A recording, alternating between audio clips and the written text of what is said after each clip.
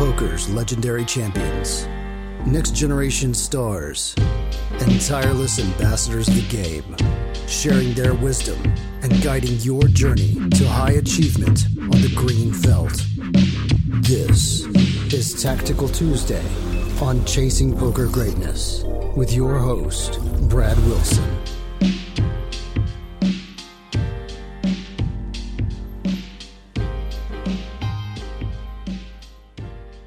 Welcome, my friend, to another episode of the Chasing Poker Greatness podcast. As always, this is your hosts of the show, Coach Brad and John. What up, John? Welcome to the show. How's it going? We're doing 3-bet pots out of position versus regs specifically today. I think this is actually something that gets asked about a lot in the village. Like, requests for Tactical Tuesday is just like playing 3-bet pots out of position. And like your courses have the fish part down. So no need for us to go into there, but like we definitely do get a lot of requests for out of position 3-bet versus regs. Yeah, I mean it's a tricky area, right? Like basically in a 3-bet pot, your one or both players' stacks are typically at risk, and you're playing out of position against strong opponents who are going to make good decisions and utilize their positional advantage and not make any clear blunders with continuing or folding. So yeah, it's tough playing out of position 3-bet pots against regs. Yeah. All right, so we'll start off with one of your hands. Yeah, no foreplay. You just jump right into it. Like let's go. This is the. Those are my favorite types of YouTube videos. The ones that just like show me the thing that I clicked on it for. So I try to stick to that as much as possible. All right. So 200 big blinds effective, 510 no limit. Well, I guess I gave it a little bit away. MP opens to 25. Folds around to Brad in the small blind, who has ace of spades, queen of hearts. He 3-bets to $110. The big blind folds, and MP calls. I want to know something fun. I mean, I think this is just totally standard. If I saw anybody do this, I like wouldn't have like raised an eyebrow a couple weeks ago. But in my preparation for playing like deeper live cash during the series, I was studying. I did a lot of work with like 200 big blind ranges, which is like the deepest my solved ranges get. And ace queen offsuit is actually not a 3-bet at 200 bigs facing a middle position open from the small blind. Really? What is it? Yeah. Fold? It's a small. Flat? It's like small frequency, not small, but like medium frequency flat and fold for the rest. It's like 60% fold, 40% flat. Wow. Something like that. Anyways. That I have a feeling that's probably not going to happen.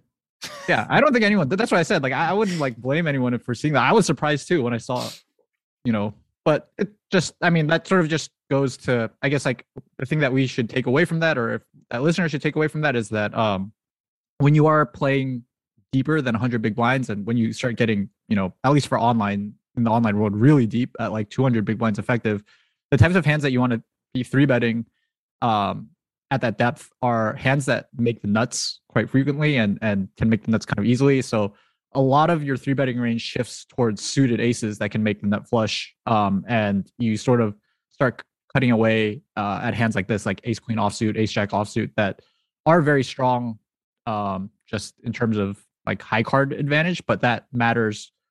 That starts to matter less and less the deeper you get, because people are they're not stacking off with like ace jack suited on an ace high flop at 200 big blinds effective, and you're probably only stacking yourself if all the money goes in. So anyways, well, you have a higher SPR when you see the flop at 200 big blinds deep, and I think what you said makes a lot of sense, that there's a lot of preference to like suited hands as opposed to offsuit hands. With that being said, it's hard for me to imagine that like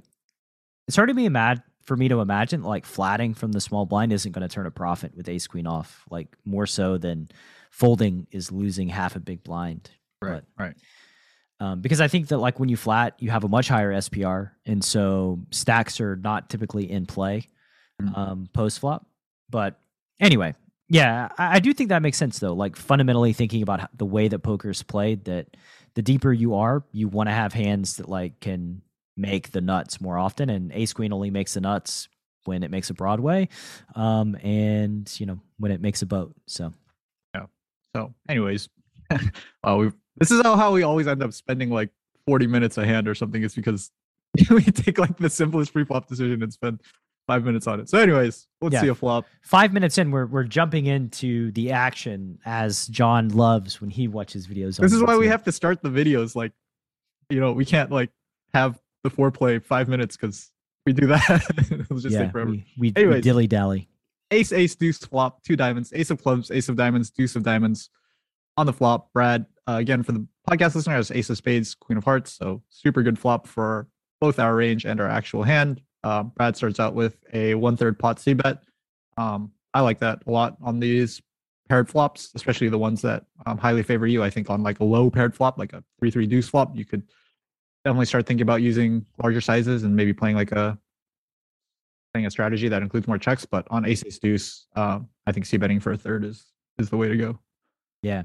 So despite us not being able to flop the nuts, we flop a pretty good hand. We flop pretty close to the nuts with our ace queen.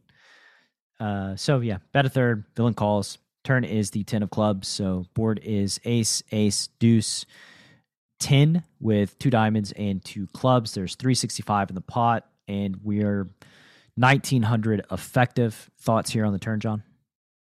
I think you could go one of 2 ways. I would go one of 2 ways on the turn. I think the simplest strategy to execute on the turn would be to check your entire range once you get called on the flop, and just continue with the hand that way. I think the other way to play your range is that you can really push your ace-x advantage. Presumably, you have way more stronger ace-x than your opponent does, and kind of bet big with hands like ace king, ace queen on the turn, and also pick from whatever bluffs you want to also bet big on the turn with as well. I think that's it's a dicier strategy to execute. It's definitely going to be harder, and it's going to be, I don't know. I think riskier.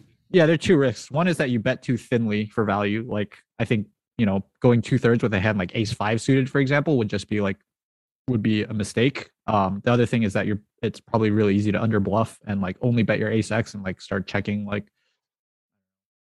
king jack of spades or something like that. So when you bet, you also risk playing for stacks too, right? Like you make it a possible 3-bet game where they can raise turn and jam river.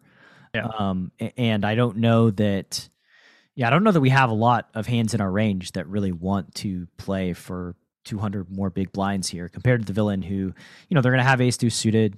They'll probably have deuces. They'll have 10s, and they have ace 10, ace deuce, 10s and deuces. So like they have a lot of boats in their range.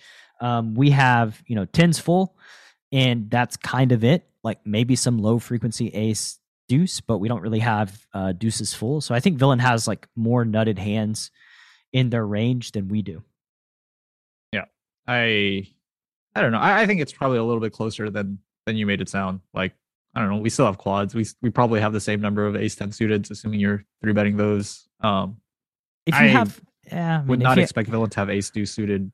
Deuces, yes, but ace deuce suited, I think that's a little bit too wide of appeal. But maybe people are doing that. Also, we have an ace, so there's only one combo of ace X suited left. 200 bigs deep. You're folding ace deuce suited in position, facing a small blind 3-bet from MP.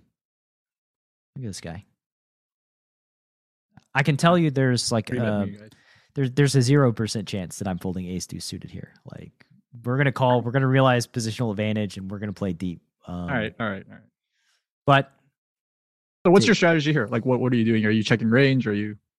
Yeah, I'm checking range. Yeah. I think betting is too risky because, like I said, I don't have many hands in my range that want to play for everything, and I think villain has more hands in their range, and also like it just is difficult to play versus a raise. And so checking, I think trying to play for 2 bets or 1 bet is ideal for what I want to do. If the turn checks through, then I get to bet the river. Villain has lots of bluff catchers.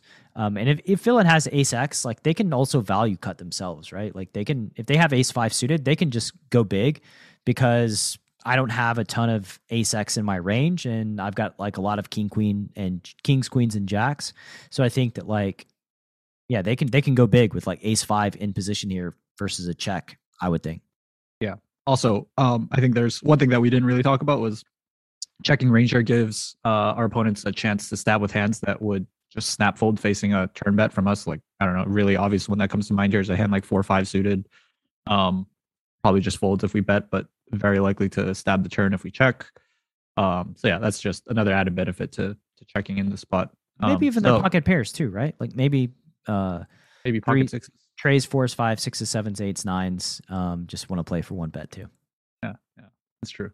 All right, so you go ahead and check your trips, and our opponent stabs 1/3. This is like total clockwork. This is exactly what I'd expect to happen. Like, I feel like you can almost rely on this 1/3 stab. We've talked about this before on previous Tactical Tuesdays, where I think this happens all the time, and Brad doesn't think it happens as frequently as I do, but not surprised to see this 1/3. Yeah, I think it happens. I think the in position 1/3. Yeah, I think I said it happens all the time, and you were like, we looked at the data, and it wasn't. It was like 25% of the time, or something really small. I just don't know. My sense of reality is so different from population. Could be very different. Like, I think that the data reflects a specific type of opponent, and Ignition may be playing their ranges differently, and so they may have like a data read here that, like, whatever, this people perform poorly versus this 1/3 in one way or the other, and that may be why. It's hard to nail it down, but I mean, I do think that, like, on Ignition, villains will stab a third here facing a check, like, very often. I don't really know, like, what to make of it. I don't want to raise again, because I think raising, it's just kind of overplaying my hand. So basically just check calling here with the ace queen. Yeah. Are you gonna have any raises? I don't think so. No. Okay. Yeah, I think that's the way to go if you're gonna flat these sorts of hands too. All right, so you flat the 120. The river is 8 of hearts, so the final board is ace, ace, deuce, 10, 8. 2 flush draws brick on the river. There are $607 in the middle. Both players still have over 1,800 behind. Brad, I assume you're starting out with check once you take this line on the river. Correct. And then our villain in the middle position comes out with a 133-ish% pot bet. Pretty big, pretty chunky overbet here for $843 into 607. I mean, I assume you don't really have much of a decision here. What I guess, like, one thing, this is sort of something that I do before I know I'm going to call, is what sort of hands do I expect to see take this line from villain? So, like, if I lose, what sort of hands should I expect to lose to? And if I do win, what sort of bluffs do I expect to beat? I assume for this size, we're never beating value. I expect to lose to deuces and tens a lot. I think maybe 8s if they stab the turn. But basically the boats that don't have an ace, because those hands, I think those hands have a preference to go much bigger here because I have more aces in my range. Like, when they have an ace, I don't know that they necessarily want to choose this specific sizing. So, like, hands that do not block the ace that are boats are the hands that I expect to see. And then the bluffs, I'm not exactly sure. I mean, it could be like, a bunch of king queens, queen jacks, king jack suiteds that miss, like back doors or front door flush draws. Could be hands that are turning themselves into bluffs once we check call the turn, believing that they don't have enough showdown equity anymore and they're better served to turn themselves into a bluff, right? So I would say, like, if we're counting combos, they probably have 6 to 9 combos of boats, and then, the bluff frequencies are found through all those things that I just said, the busted gut shots, back doors, busted floats, hands that turn themselves into bluffs. And yeah, we're getting like close to 2 to 1. So we don't need to find many bluff combos in order to call the river. So I think the villain, I don't think they're probably supposed to have a hand like ace jack or ace 5, but it wouldn't shock me if they just had like ace 5. Like, I wouldn't be like totally shocked that they're choosing like a super polar sizing here, maybe trying to get called by like kings, queens, jacks. I would be surprised to see ace jack or ace 5. I was like on board with everything that you said up till that point. I think like the boats make a lot of sense. And just infinite bluffs to pick from, at least from our point of view. Again, like, I would be surprised to see ace jack or ace 5 take the size on the river. Like, again, I said this at like right at the beginning of our river conversation. I don't think we beat value when when our opponents pick this size. But yeah, I mean, anyways, I do like the size though. Like I think when you have sorry. Well, what I think it's very easy in situations like this to sort of project how you would play your range or how we think about hands, and other people think differently, and maybe just like in the moment they think that like I've got a large high concentration of bluff catchers and kings, queens, jacks, and maybe like jack 10, 10x, and they just decide to go for it with ace jack or ace 5. What I'm saying is like I wouldn't be shocked or surprised to see it. Like it would just be like, okay, they just got like too greedy and overplayed their hand. I mean, and I think that like you will see it occasionally. It's like low frequency, low percentage, but I think that you will see it if you played this hand until the end of time against, a spectrum of villains, that you are going to see ace X some percentage. Okay. Yeah, I can get on board with that. But yeah, I don't really have much of a decision here. I don't think I can check raise. Like we said, not going to see ace X often enough that merits check raising. So, but clearly, you can't fold ace queen here. You just gotta call. Just bet a third, check call the turn, and fold the river. That'd be like we said that villain has 9 combos of boats, and this is 6 combos right here of pocket sixes. Like, so for the podcast listener, I called the river, took down a $2,200 pot, facing pocket sixes. If they just have sixes in full, I can bluff catch profitably. That's how like razor thin you can call rivers because of the pot odds model.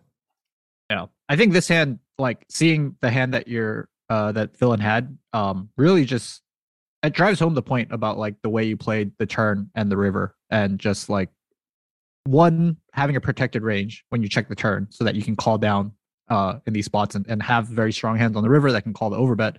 I think like for beginner poker players, like it would be really easy to just bet all your ace X on the turn and then check just your kings, queens, and jacks, and then you get to the river and face the overbet, and you're like, well, I mean, I don't know if I can call here with like kings, queens, jacks. But when you do protect your range the way the way that Brad did in this hand, it sort of gives you these very natural call downs, and you're not getting bluffed by pocket sixes, which I think this guy going for it with pocket sixes versus just like the average player in the pool that checks the turn is like, it's like I see his plan. Like he's trying to fold out like kings, queens, jacks on the river at least with this big bet, and I think it works a lot versus especially versus players who aren't as good about protecting their checking range on the turn and river as you are. So I think on the surface this hand looks really wacky when you see the pocket sixes, but I really do see like what this guy was going for. And I can see the flip side of it too, of like, do they bet a third with their boats, right? Like on the turn? Yeah. I think that they are going to size up with some of their boats some of the time. So they don't have all the boats in full here on the river. Like I don't think they have 9 full combos, because like sometimes when they have like 10s full, they're just going to go for it like 2/3. Right. They're not try to get the stacks in on the river. Yeah. Yeah. I would think so. So I also think that like that's another reason that I would be surprised to see like ace jack or ace 5, because I think those hands, similarly to the boats, would be very tempted to go big on the turn. It's like, oh, look at all these flush draws and gut shots I can rep. Like kings are just going to have to call a big bet on the turn, like if I go big, because like I could have diamonds, or I could have queen jack of clubs or something like that. So I'm just going to go big with my ace x2 and like figure it out on the river basically. Yeah, I think that's true. I think villain most definitely has multiple sizings on the turn. I would imagine. And cool. So we got this hand in the books, ace queen, checking the turn to protect our range. And coming up after the break, gonna play another 3-bet pot that John played this week. So stick around after the break. Check it out. The decision to enter a hand is fundamental to poker strategy. Too tight, and they know what you have. Too loose, and you're easy to run over. Pre-flop Bootcamp from Chasing Poker Greatness is a comprehensive guide to locking down your pre-flop game and creating true range advantage. 8 days of guided training, over 60 optimal ranges, and access to a dedicated community of players that will push your pre-flop game from a place of weakness to your greatest strength. Go to chasingpokergreatness.com/bootcamp. Available now. John, I wanted to ask you why you decided to invest in a pre-flop boot camp. Everything that you had done with me to that point, or I had heard you do, had impressed me. I loved the podcast. I accidentally ended up in the Poker Power Hour and loved that. And then I took coaching, and then you recommended the boot camp. And at first I didn't think it was, something that would be that valuable. But I was like, everything else has been amazing. So I signed up, and then it just blew me away. And what about boot camp blew you away? Like, it started off slow. Like, I'm learning these ranges and I'm not even understanding what you're talking about. And then all of a sudden, as I start to understand what we're doing with the 3 bets, the 4 bets, and all of a sudden it just kind of hit me. And I was like, oh my God, how do I not know this stuff? This is amazing. The more I studied them, I started to understand why they were constructed sometimes. Like, I'd be like, that's why that's like that.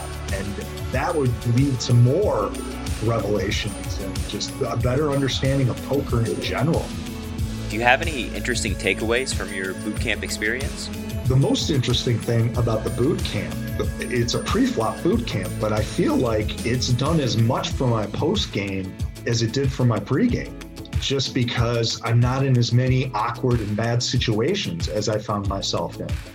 When we were doing coaching before the boot camp, we couldn't get through 10, 15 minutes of tape without finding mistake after mistake. And then once we did the boot camp, it solved problems on the back end as well.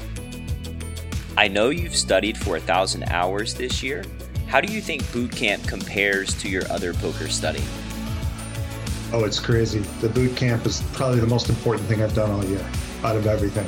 I would give anything to go back and to know that stuff 10 years ago. I can't imagine how successful I'd be right now if I had known that stuff.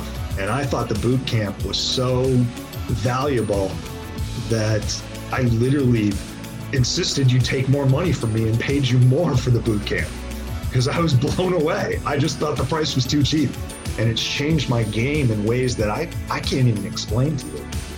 If you'd like to join the next round of Pre-Flop Bootcamp, which starts on the last Saturday of every month, head to chasingpokergreatness.com/bootcamp to lock up your spot.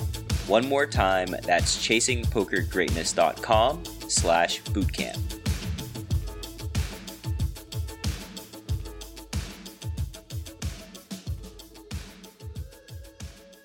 All right. Welcome back to this episode, playing some 3-bet pots versus regs in the Ignition 1K pool. John, since you want to dive into the content without any foreplay, why don't you start breaking down this second hand?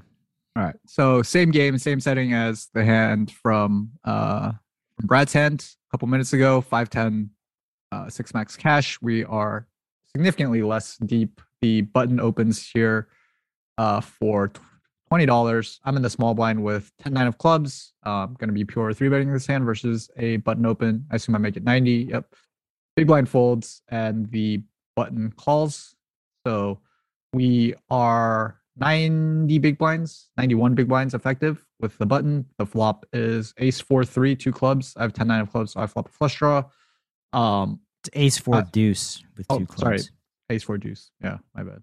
I was foreshadowing the turn. So I start out with a small 1/3 pot c-bet here. Going to be doing this with all of my range, I think, and the button calls. All right. I don't think much to discuss here. The turn is the tray of diamonds. So we have ace of clubs, 4 of spades, deuce of clubs, tray of diamonds. So now there's 4 to a wheel on the board. A 5 makes a straight. John has the 10-9 flush draw. There's 8. There's 313 behind, and stacks are 848 remaining. So SPR is almost 3. I assume you're checking range here. This is just not a great card for us on the turn. Yeah. So in game, I assume that I'd be checking range on the turn. looking at the hand afterwards, I actually did have a question about this turn spot and whether I should be carving out a betting range here. The only 5x that I have, which is the only value that I would want to be betting, I don't think I'd even be betting like top set in this spot. The only 5x that I have is ace 5 suited when I 3-bet out of the small blind. That hand does want to bet the turn for sure.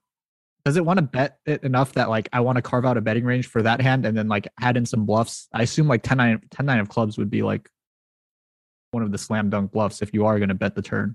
Can't imagine. I can't imagine you having enough like value in your range to bet. I mean, Villain's got deuces, fours, and trays, and fives, and you don't have deuces, trays, fours, or fives in your range. Like right, but I wouldn't be betting deuces, trays, fours. Like even if I had them, I wouldn't be betting those sets on the turn. Like I my only value that I'd bet on the turn would be straights. Yeah, I mean, which I have, 3 combos of. Yeah, you have 3 combos of straights and no other hands. So like I would check range. I mean, just check range. Okay. Yeah, like Villain just this card is just so much better for them than us that like I can't imagine us getting to have a betting range. Okay. All right. I'm on board with that. I just was curious whether you thought it was worth exploring, having a betting range on the turn. Not really. Yeah. So we check. Villain picks interesting size that I'm not used to seeing. He picks half pot. Again, like in Brad's hand, I would expect to see like a small bet if this turn gets bet at all. I don't know. I thought the size was a little bit strange, but again, I'm just getting too good of a price. Getting 3-1 immediate with a bunch of money behind flush draw. So I would actually, I wouldn't be surprised to see like a 2/3 bet on the turn by Villain. Yeah. Considering they've got so many strong hands, like they can just bet all their 2 pairs, all their ace 5, all their 5-6, all their sets, and then also their their club draws and their backdoor spade draws. Like basically just going polar, I think makes a lot of sense from Villain's perspective. So I would expect a big bet here on the turn, not really the half pot size. Like I would imagine, I would just expect like a 2/3 or 3/4 bet by Villain. But okay. Yeah, I think that makes a lot of sense. Actually, going to revise what I said about expecting the small bet. I do. I think you're right. Like the strong hands here, you just want to bet bigger, and like he has just so many strong hands that I'm never going to have that like you can polarize with bluffs pretty easily in this spot too, and put me in a tough spot. Yeah, the half pot may be like, I mean, it may be signaling something like that they choose the half pot instead of the 3/4. Right. I think it does signal because like I really just never see regs use half pot on the turn in these 3-bet pots. I was just really surprised to see the size. Just happy that I'm getting a good price. I know you're biased because you know the result of the hand, but I mean, what do you think it would signal? Like, what hand makes most sense choosing half pot over like 3/4? I would say like weaker value, like sets and 2 pairs, and then maybe it's like slightly easier, like more comfortable to bluff for like a half pot size than it is to, go for the big size with club draws. I think I'm already struggling to find like bluffs that aren't club draws. So I think there's one key component of their range that wants to use the small sizing or the smaller sizing, the half pot versus the 3/4, and that is that they have an ace. Like somehow they have an ace. Because then they're blocking your continuing range. They're blocking your value. And if they're blocking your continuing range or blocking like your ace kings, ace queens, ace jacks, ace tens, then they probably are less inclined to polarize. And okay. Yeah, I'm just like struggling to like get on board with that strategy, mostly because I probably would not be betting those hands on the turn. Let's say you have ace deuce, ace tray, ace 4, ace 5. Sorry. Oh yeah, the 2 pairs. Yes. Yeah, I'm saying like Villain, if you have ace deuce, ace tray, ace 4, ace 5, like for one, the small blind's likely drawing close to dead, but 2, they have less of a continuing range because you have an ace. So the incentive of their hand is to choose a smaller sizing instead of going polar. Right. Okay. So what you're saying is you think that this sizing shift, assuming it's a size down, is indicative of, how would you categorize this range? Like slightly weaker or slightly stronger than the stronger 2/3 size? I would say stronger because I think the 2/3 range has a lot of bluff components to it. I think Yeah. this half pot probably doesn't have as many natural bluffs, especially if they have two sizes. So I think the half pot is stronger than the 3/4. Okay. All right. And with that said, like you have a flush draw and you're getting 3-1 here on the turn. There's actually the question of like, should you even call the turn with your 10-eye flush draw? Yeah, that's a good point. I mean, just looking at the immediate odds, it looks like it would be fine to call. The one thing I'm not factoring in are kind of like my reverse implied odds for when he, a lot of his most natural bluffs are going to be club draws. A bunch of which are, I'm just drawing dead against. I guess like the other natural part of his bluffing range is like a hand like 6-7 of spades or something, or like something like that. Maybe even that's like a little. It's getting a little bit out there. Having like spade that doesn't include a 5 or a 3. Well, how often? What odds do you need to call the turn with the flush draw? Gonna put you on your pot odds on the spot. Like 4-1. Yeah, it's like 4.5 to 1. Yeah, you're getting 3-1. Yeah. Like you mentioned, we don't know how clean your flushes are. We also don't know whether villain's like going to be inclined to just bet the river on like a flush completing river with like ace deuce, ace 3, ace 4. I mean, if the river's a jack of clubs, do they value bet? I don't know. No. So I think it's pretty close. I would lean towards folding personally the turn. Yeah. Which is interesting hearing me say that I would fold the turn in a spot where you don't fold the turn, but doesn't happen very often. What about raising? No, I don't like raising. I mean, I want to explore all the options. Make sure I'm purely just calling with like my 5x here. Like I'm just because I mean, villain can have, like you said, like 6-7 of spades or king queen, queen jack, queen 10, king 10 of spades, like some sort of 7-8 of spades, backdoor spades. Like we don't want to raise and fold out their natural bluffs. We want their bluffs to keep betting to try to fold out like ace king, ace queen, ace jack. Sure, like our 5x region doesn't want them to fold their natural bluffs, but our 10-9 of clubs region wants them to fold even 6-7 of spades, I assume. They do, but I think villain's got a large availability of value. Like, all the two pairs, the straights, the sets. It was a totally hypothetical. I wasn't serious about raising. So, anyways, I do make the call that Brad wouldn't make. We get the 3 of clubs on the river, pairs the board, completes the flush. The board is now ace deuce 4 3-3. I river the 10-eye flush. I assume I'm just checking range here, which is, I don't know, that just goes into like what Brad alluded to on the turn about how like I'm going to be checking my entire range on the river regardless of whether I make a flush, and it's going to go check a lot. So can I even count on implied odds? Do I even have implied odds? Yeah, you need to win 225 here. That's 225 to make it like break even. I need to win an extra 225. I thought I only had to win like an extra like 155. It's 4.5 to 1. You're getting 3-1. 4.5. So yeah, you need 225 on the river to. I round down to 4 so I could get to call more often. That's for break even, by the way. That's like that. We're trying to break even here. We're not talking about profiting. So the river, John calls the turn. The final board is ace of clubs, deuce of clubs, 4 of spades, tray of diamonds, tray of clubs. So there's 4 to a straight, the board pairs, and John completes his flush. And starting out by checking. Yeah, it's really funny because like, like you said, like, there's definitely reverse implied odds here, and we don't expect villain to bet, worse hands super frequently on flush completing rivers. When I checked the spot in game, I was sort of hoping that villain checked back. I was like, at least I don't want to face a big bet on the river because that's going to be tough. What do you do versus jam?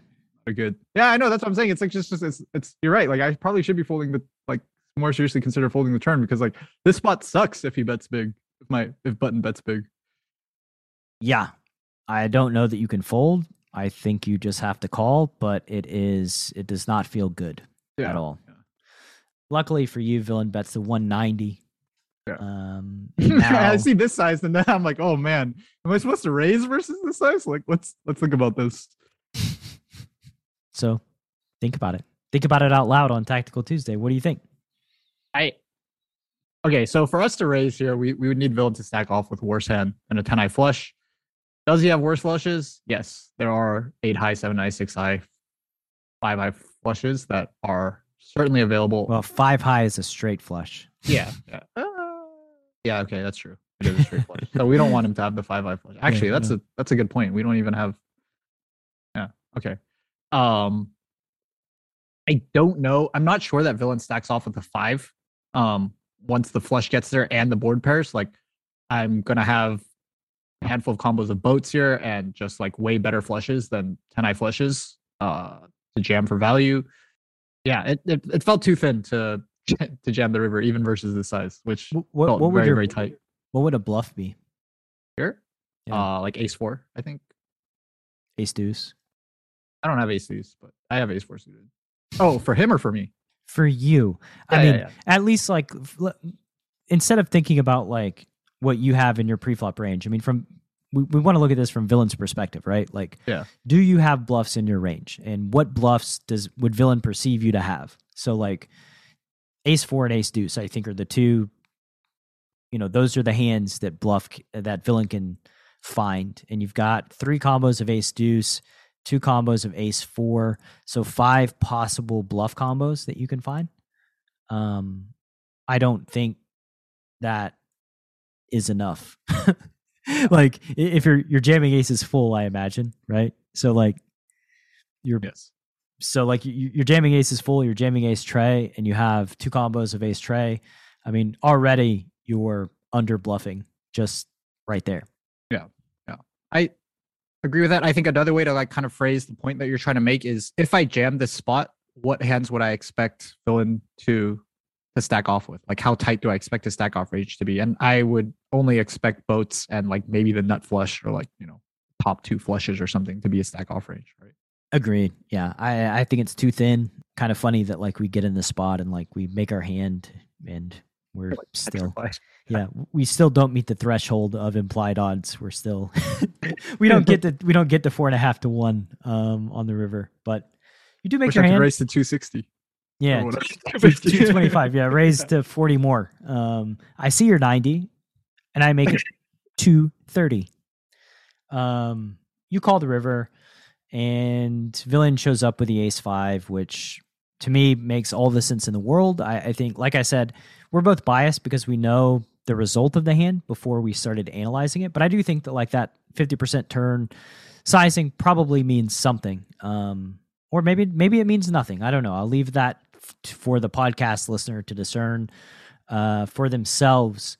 But yeah, villain has the ace 5, which is a hand that makes all the sense in the world, and I really like the way they played it. So good for them, and bad result for them. Another one, chalk another one in the win column for the luck box.